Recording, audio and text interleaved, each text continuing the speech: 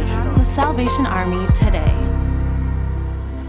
On the morning of July 4th, 2022, tragedy struck the close-knit Highland Park, Illinois community when a gunman took the lives of 6 people and injured more than 30.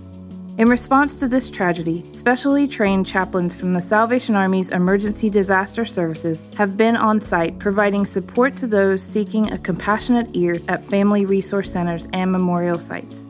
As of July 14th, the chaplains have provided emotional care to more than 500 people.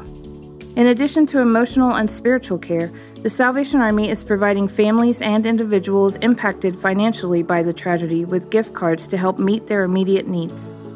If you're called to do so, you can donate to help support this effort by visiting donate.salarmymetro.org.